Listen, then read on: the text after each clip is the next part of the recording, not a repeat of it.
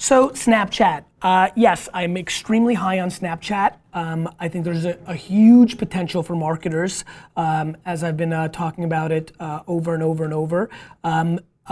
There's a lot of best practices, and let me go through a couple of them for you. First and foremost, I think people need to understand with any storytelling platform, a platform comes along and there's no rules, right? There's no, set thing that one has to do.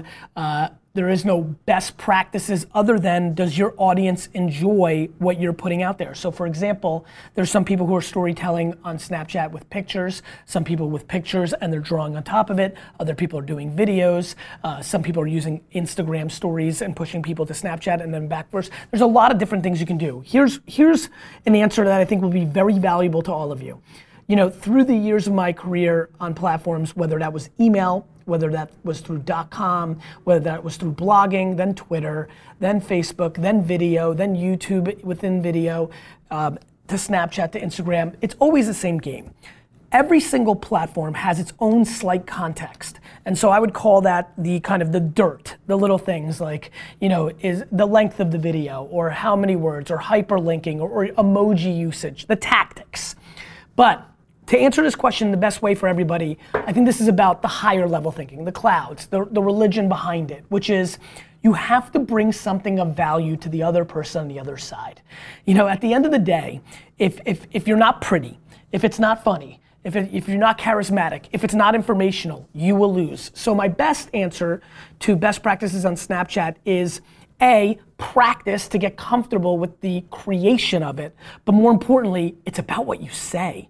Whether you're gonna motivate somebody, again, whether you're gonna arouse somebody, this is real talk, what value are you bringing to the end user? So at the end of the day, the best practice is to bring the best information or the best entertainment, the best value prop. And in life, it's very basic. It's either entertainment, it's escapism, it's information. There's only so many things that get us excited and will allow us to take time. So get comfortable with the platform, use it.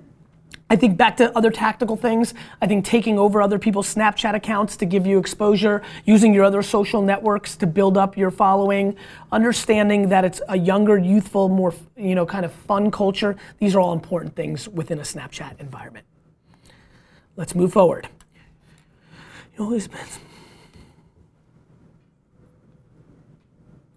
So thank you so much. This refers to kind of my betting, and I do think of it as what's overpriced, what's underpriced. Here the question says, what platforms are currently overpriced for performance?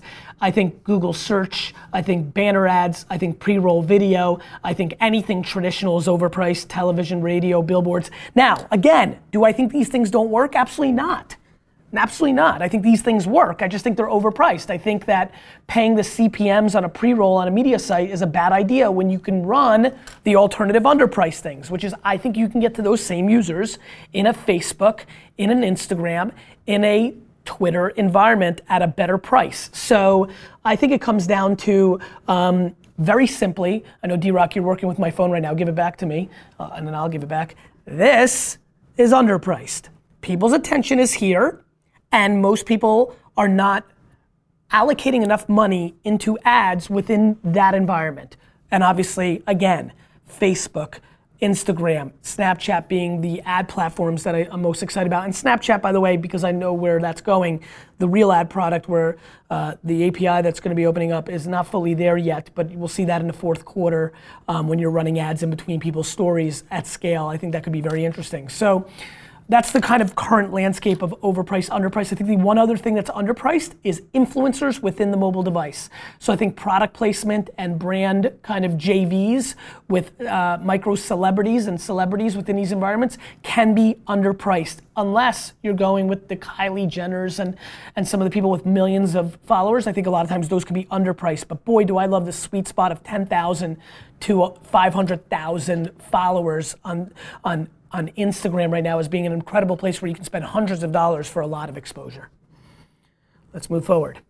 Similarly, any new and emerging platforms you see on the cusp of breaking out. I think Musical.ly is completely broken out in the younger demo, so if you're trying to sell or influence 8 to 15-year-olds, which some small amount of your business is, or if you're like me, look, I'm interested in 8 to 15-year-olds, and I'm not kidding, and I know that's, if you take that quote out of context, I'll go to jail. But, if there's a 9-year-old me as a kid, I would love right now to be influencing that person, right? There's a lot of young entrepreneurs, and if you're an 8, 9, 10, 11, 12, 13, 14-year-old entrepreneur, my content, I want to be at the forefront, and I want to be in your purview, and I want you to know who I am. And so for individual people who, can wait 10 years for those people to become the market, that's interesting. So anyway, punchline is, I think Musical.ly is emerging. I'm also taking a look at Marco Polo, which has got a little bit of my attention. After School, it's got a little bit of my attention. I'm an investor in After School. I invested in something else. They pivoted into it. That's got my attention. I wanted to just disclose that.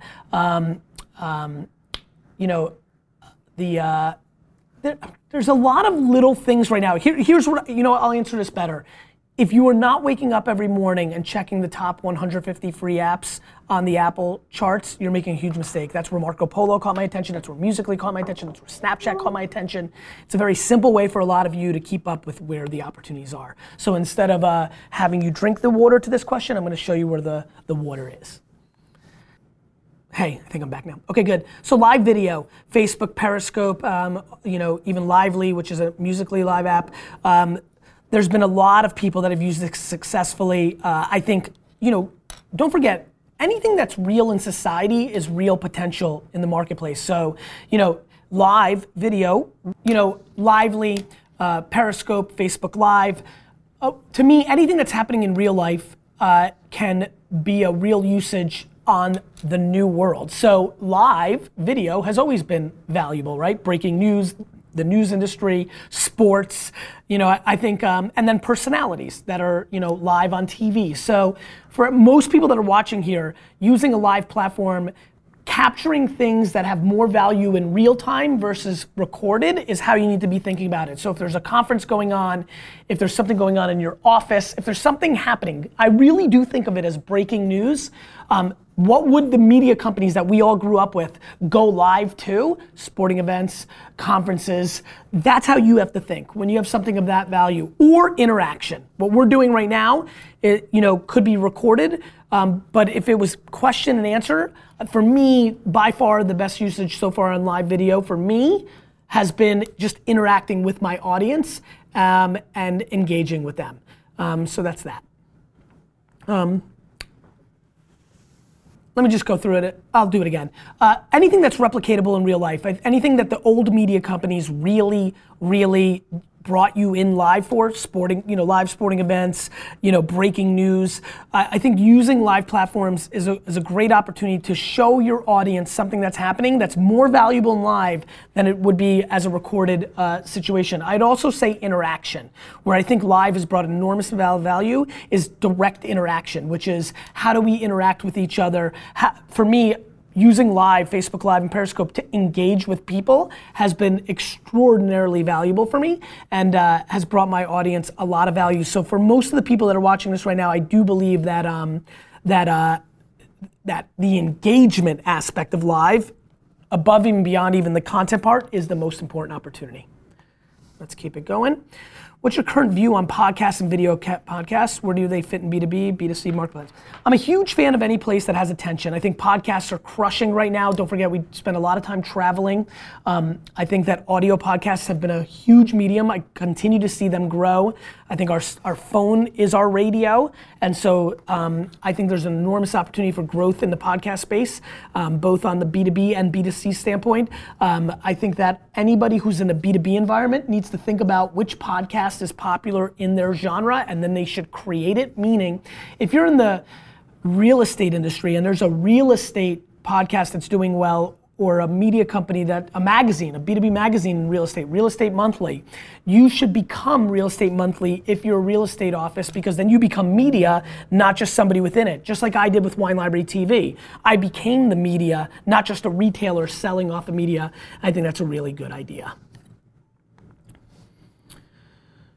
What should we be prepared for regarding digital marketing going into 2017?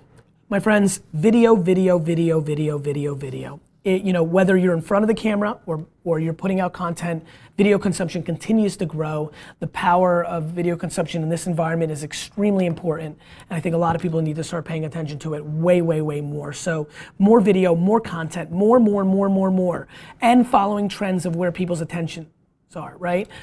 At the end of the day, I think that the more I think about 2017, the more I realize if you're not storytelling through this device, you're going to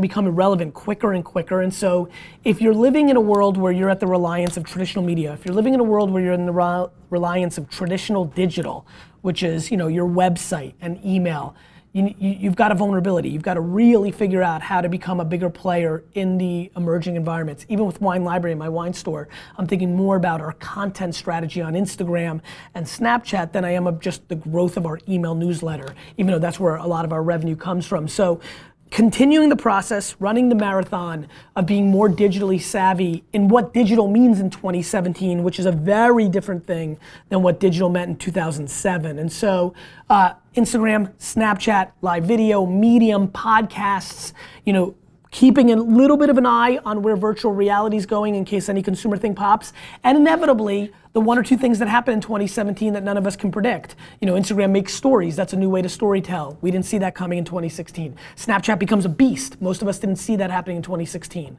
Things like that. So, but video will continue because remember, a lot of what I believe is historical, which is movies and television were much more important platforms and much more consumed and much more pop culture, much more powerful than radio stars or authors. And so I just want to make sure everybody's realizing how big of the world plays on video. So that's that. I think we might be wrapping up. Yes, that's it. So I know I shotgun through that. I'm a little bit of a hyper character. Since I've got a minute or two, I'm just going to say one other thing, and I'm going to send it back to Kathy. I think that a lot of my answers, if you paid attention to them closely, speak to running on a treadmill, getting ready for the marathon. I think a lot of people that are watching this need to understand the following, which is there's no way you're going to be successful in whatever happens in 2017 and 2018 and 2019 if you aren't tasting the things of 2016 and 2015 and 2014. So if I can implore you to do anything, please don't draw lines in the sand and say Snapchat's stupid or I don't care about Musical.ly because I don't have an audience for 8 to 16-year-olds. I don't really either, but the reason I use it and play with it is because I may learn something on there that then becomes the mainstream. If everybody's made that decision about Facebook 10 years ago because it was only for college kids, they would have missed the entire ecosystem that we now live in. If everybody would have said that about the internet itself and Twitter because it was for nerds and people into tech, they would have missed everything that we now play on. So if you're watching this, I have to believe that you're curious about this, you have financial vested interest in this. Please be smart. Make this a religious thing, which is every time something new comes along, you taste it a little bit. You don't know if your favorite food is sushi until you try it. That's how I think about tech. You've got to try these things and understand them. Video, written word, audio. Even if you're embarrassed or things of that nature, you don't have to be the personality, but you have to understand how it works. Kathy, team, thanks for having me on. Hope everybody has a wonderful week. Sending it to you.